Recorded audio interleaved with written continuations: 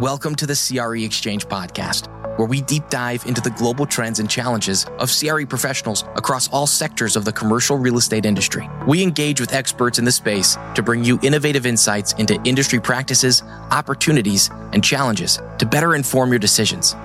This episode is brought to you by Altus Group, a global leader in asset and fund intelligence for commercial real estate.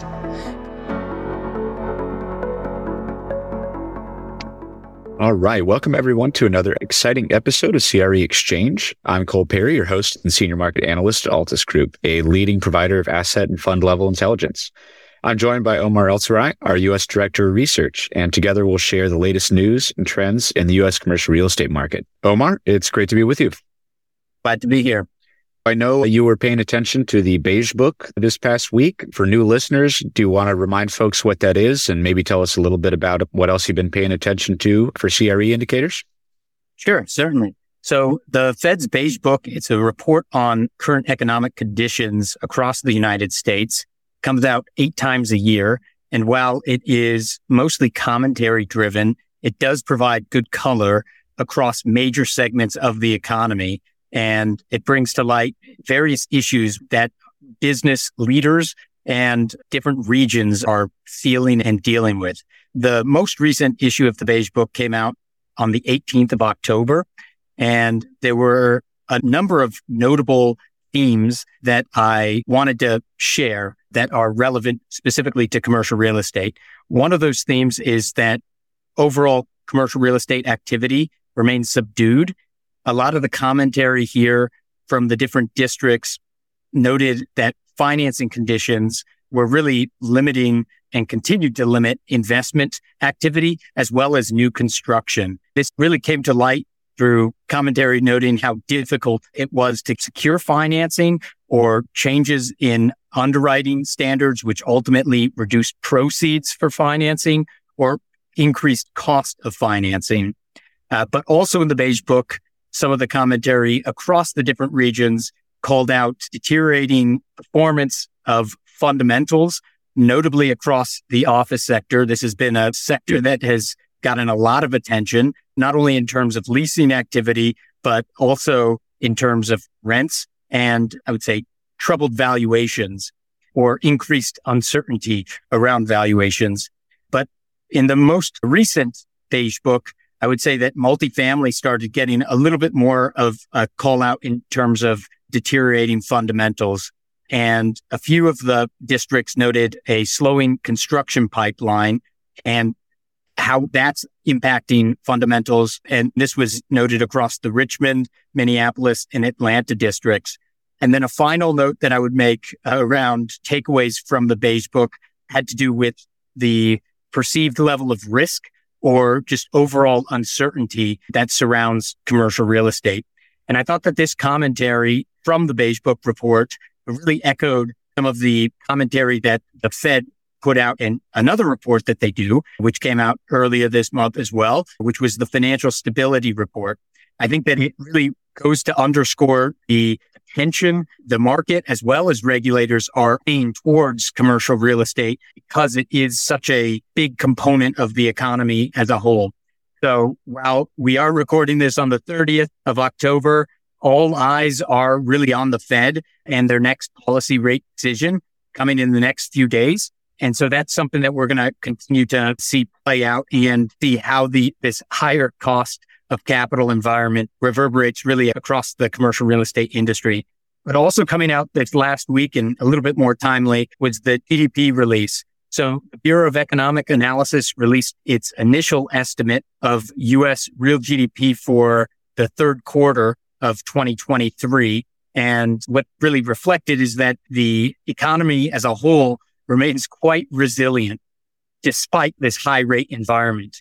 So the BEA's real GDP showed the economy growing at an annualized rate of 4.9% in the third quarter.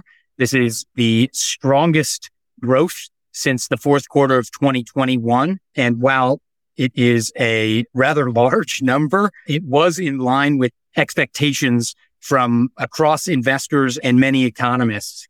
And this was driven really predominantly by the consumer spending, which contributed 2.7% to that 4.9 real print.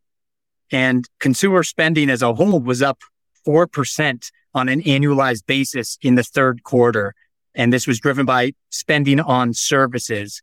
And while that is a very strong print and it does show this resilient growth of the economy, I think an important point to make is recognizing the fact that a lot of this consumer spending is coming at the cost of savings. And so you're seeing consumer savings really depleted. But I think it's supportive in the short term. It may not be all that sustainable. So with the most recent GDP numbers, we also saw that disposable income declined at a 1% annualized pace in the third quarter, and savings rate fell below 4%. So in the third quarter, it fell to 3.8%. That is down from 5.2% in the prior quarter. And Cole, I know you were paying attention to some other big macro releases, including new home sales, retail spending, as well as business inventory. What were some of the notable takeaways you had from those releases? Yeah, I think a lot of things I was taking a look at add some color to what you were just talking about with GDP, notably retail sales. So these have risen for the sixth straight month in September at 0.7% month on month. This is seasonally adjusted, so not inflation adjusted. But if you do adjust for inflation, you see a 0.3% increase in retail sales specifically. So online sales and automobile sales were actually up 1% month on month. But specialty store sales were up 3%, which is pretty huge, particularly because I think you would associate specialty store sales with luxury goods, proving that resilience of the consumer. Now, wages continue to outpace inflation. Consumer spending does continue to grow, and consumer spending is really about 2/3 of U.S. economic output. So these strong retail sales numbers are among large contributors or indicators of that Thursday release of GDP that kind of, while it didn't blow past expectations, I think there were some people who looked at the Atlanta Fed's GDP Now number a few weeks ago and 5.8%. That's crazy. And here we are with nearly 5% growth. I would caveat this by saying that student loan repayments did not start until October. And so we may see a damper on retail sales, or we may see this be a damper on retail sales in quarter four. So something we'll have to take a look out for in a month or two here. I also looked at business inventories. So these were up 0.4% month on month in August after only edging up 0.1% in July. Year on year, they're up 1%. Pair this with sales though. So for all business, August represented the second month in which the inventory to sales ratio actually declined. So it sits right now at 1.37, which is not really far from the historical average, but a decline indicates that demand for retailer and wholesaler and manufacturer goods is actually stronger than those producers were anticipating. So this is likely due to the widespread perception among these entities that there might be a recession in 2023. And as evidenced by the GDP numbers, we've certainly avoided that for now. Lastly, new home sales, they came out on the 24th of October. These surged 12.3% year on year in September to a seasonally adjusted rate of 759,000. But existing home sales plunged 15.4% year on year, which make up a much larger portion of total home sales. However, this does make sense in the context of mortgage rates, right? We've talked about this on the past few podcasts that as of right now, back in August, the fixed 30-year fixed mortgage rate topped 7%, and now it's nearing 8% and may cross that within the next couple of weeks. Fannie Mae reported an average 30-year fixed mortgage rate of 7.79% on October 26th. And we also got some data from NAR that said unsold home inventory sits at about 3.4 months of supply.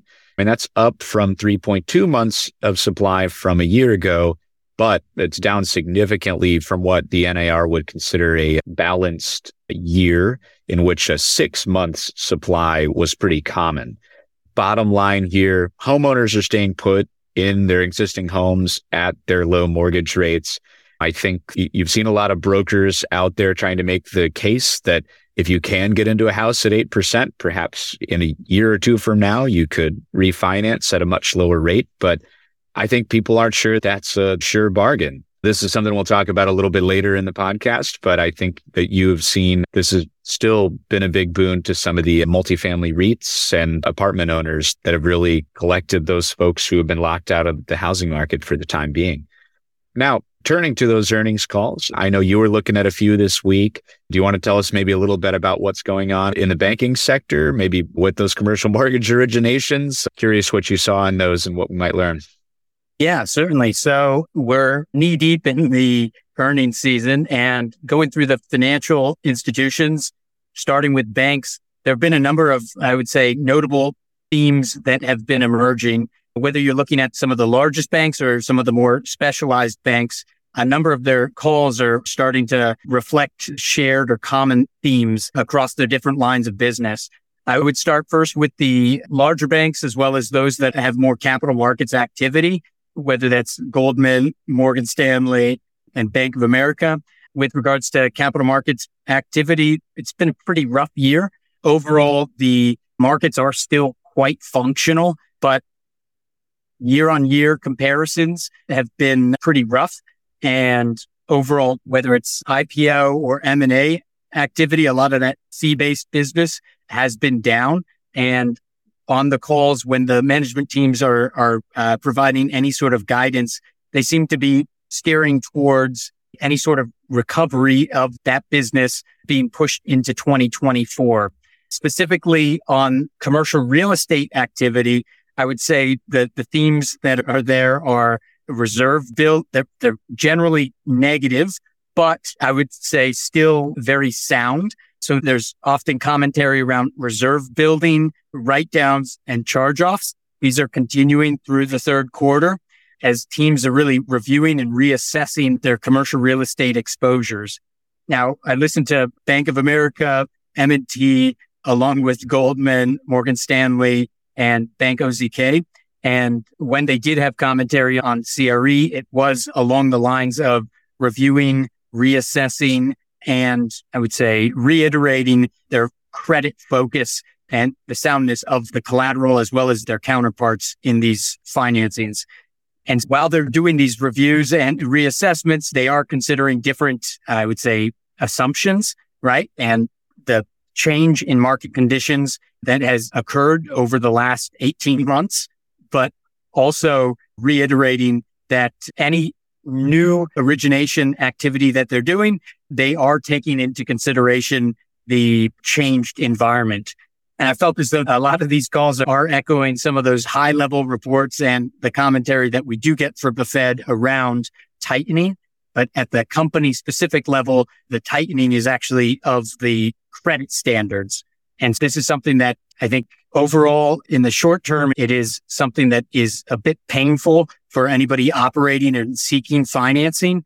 But at the same time, it is something that I think the company specific commentary is echoing that commercial real estate is still an area that lenders are interested in. One thing that I would note also coming out of these, especially on the bank calls, is that there hasn't been I don't think there's reason to believe any sort of large scale exit from the commercial real estate business. So even if loans are getting criticized and reserves are being built, many of the bank management teams still view this as an opportunity for long-term growth and an area where they are focused on the relationship aspect of the business.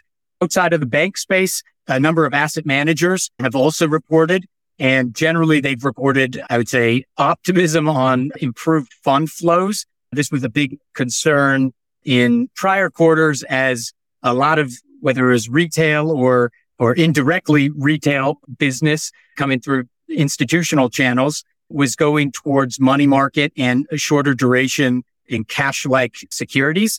However, the management teams on the third quarter calls that have reported have noted that while there still is a lot of cash on the sidelines, it does seem as though it's getting ready to move or to be deployed towards more higher yield seeking vehicles.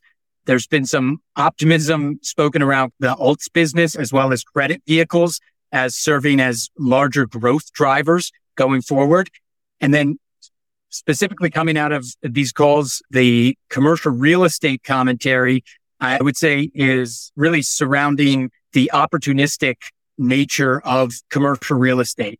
And while there has been some trouble in like large scale deployment lately into commercial real estate opportunities, I think that the commentary that management teams have provided does point towards continued interest in commercial real estate. Whether on the equity side, it's looking opportunistically for some sort of price reset and it's ready to be deployed in any sort of basis reset, or on the credit side and looking at it from the lens of stepping in and either supplementing or replacing what would be traditional bank credit for the space. And I know that you've been listening to a lot of earnings calls as well. So turning attention to more CRE specific and CRE related earnings, what have you been hearing? Yeah, you discussed that basis reset, and I think that a lot of the brokerages would probably be looking for that to happen soon. A brokerage is a transaction-based business, and so these earnings calls really reflected their struggles with this sluggish transaction activity. CBRE said that they were eyeing a recovery in the second half of 2024. They weren't super confident about that, but I think that a lot of these brokerages, CBRE, JLL, they were really in expansion mode in 2022 as transaction volume was abnormally high. And now with that contraction, they're in cost reduction mode. And so they're really ramping up those cost reductions after a really strong 2022. Something interesting that I noted from those brokerage calls too is that industrial leasing is starting to be a bit of a challenge. They spent a lot of 2020, 2021, and 2022 really ramping up their large-scale industrial leasing for e-commerce providers, third-party logistics providers. And now they are having trouble fielding interest from a lot of those occupiers. So those large occupiers are holding off on their decisions until there's more clarity about the economy, until there's more clarity about world geopolitical events, and more certainty about what their supply chains are going to need to look like hereafter. I also took a look at REITs, and so we had some interesting themes across industrial, office, and retail. So on the industrial side, reflecting some of those things you heard from the brokerage firms, there's been a new wave of supply that has pushed a lot of downward pressure on market rents. Now, completions are outpacing absorption. Notably, Prologis executives, I expect this to reverse in late 2024 as a lot of that space that's coming online may be filled up. Prologis itself has an almost 98% occupancy, which is just remarkable. Rexford is another one that reported recently. They are an industrial REIT that focuses specifically on the Southern California market. So the sort of Los Angeles County and Orange County market, in addition to the Inland Empire. What they found is that they went on a big buying spree in 2022, and they were still interested in a bunch of deals in the Southern California market, but they're finding that with increased cost of capital, that a lot of these are not penciling out the way they wanted them to. And so there's been slowing rent growth in Southern California, but there's been a lot of new supply in the Inland Empire market. And pair that with some of the stuff we heard from the brokerage firms, if some of these big occupiers have shied away from taking up a lot of space or slowed their search for new space as they're waiting out clarity on the economy and geopolitical events, then I could see how this would be something that Rexford and Prologis might be worried about. So I found that pretty interesting. There was also some news in the office sector. SL Green, who is the largest office owner in New York City, is holding strong amidst a challenging office environment due to work from home and remote work policies. Despite all this, they have quite a few leases in the pipeline, and they did quite well this quarter relative to expectations. Empire State Realty Trust was also a beat. They're another big New York City office owner. They had a strong Q3 for Manhattan office leasing. Their Manhattan office portfolio is nearly 92% leased, which was up 250 basis points from a year ago. They were very proud to announce a new expansion signed at the Empire State Building. So LinkedIn, who is a subsidiary of Microsoft, signed a massive expansion there at the Empire State Building, despite actually shedding workforce elsewhere. I think they were happy to be a recipient of some of this consolidation of a lot of LinkedIn's workforce. And soon they will occupy nearly 500,000 square feet at that building. ESRT is also an interesting one because they have a large tourism business. And that's basically just the observatory that's on top of the Empire State Building. We talked a little bit about kind of consumer spending remaining elevated. Travel demand is still pretty high. And their tourism business has fully recovered to 2019 levels. They're right at 99% of revenue by the end of the third quarter. So another testament to New York City's resilience, in addition to the domestic travel and international travelers' resilience. It's like strange economic uncertainty. So an interesting nugget there in their earnings call. Also, we had some retail news. I was taking a look at Kimco's earnings. So this was a beat. They saw really strong releasing trends. So in-place contract rents versus market rents, their spread was 13%, which is pretty high. Now, they had exposure this quarter to 16 of the Bed Bath & Beyond stores that closed after their liquidation, which drove their occupancy down in the third quarter by 45 basis points. But their same store or their same center NOI actually exceeded 2%, which was well over analyst expectations or estimates of 1%. And honestly, it seems like Kimco is very happy to take back a lot of those Bed Bath & Beyond the anchors, capture back those boxes, because with an in-place contract rent to market rent spread at 13%, you have the opportunity to really capture the upside from those vacancies. And so they also acquired RPT Realty this quarter, but that deal is not expected to close until mid-2024. So they didn't offer a ton of commentary about this. They will change their guidance likely in first quarter of 2024 once that's fully digested. But a lot of interesting things going on in the REIT sector, and I'm sure we'll have a few of them coming up here soon. Now, Omar, I know you've got a lot slated to look at in the next couple of weeks here. You want to tell us what macro releases you're looking out for? Yeah, sure. This is going to be a full week with the Fed announcement on the 1st. But leading up to that, we have some home price data coming out on the 31st of October, as well as some consumer confidence data and the ADP employment numbers, as well as the JOLTS survey. JOLTS data will be coming out on the 1st, same day as the Fed, along with some construction spending data. And then after the Fed's rate decision, we have jobless claims numbers coming out on the 2nd of November, as well as one of my favorite surveys, which is the Senior Loan Officer Opinion Survey coming out on the 6th of next week. And while we're in the midst of earnings, what earnings are on your radar?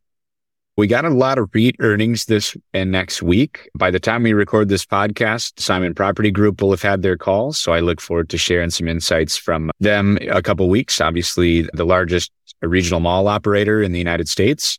So Urban Edge Properties is also having their earnings call this week, in addition to Brixmor Property Group and Kite. So some traditional grocery anchored REITs there that have performed extremely well throughout and since the pandemic. So I'll be looking forward to reading some of their commentary.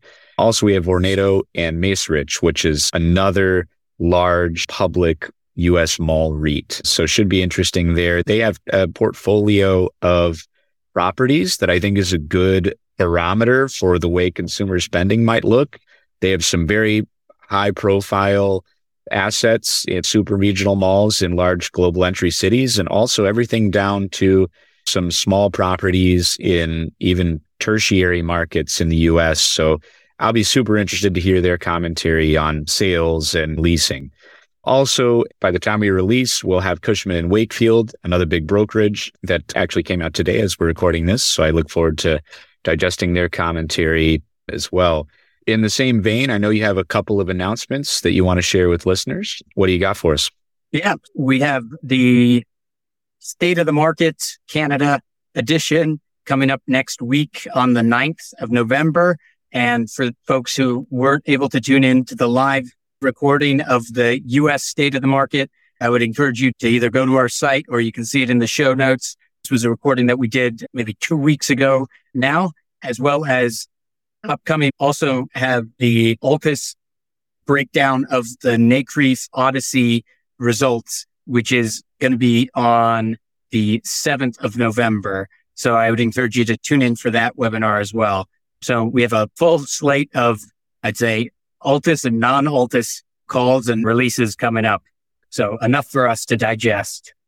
Fantastic. I'm looking forward to those, as I'm sure you are. But I think that's all the time we have today. And I look forward to speaking with you in a few weeks on another episode of the CRE Exchange.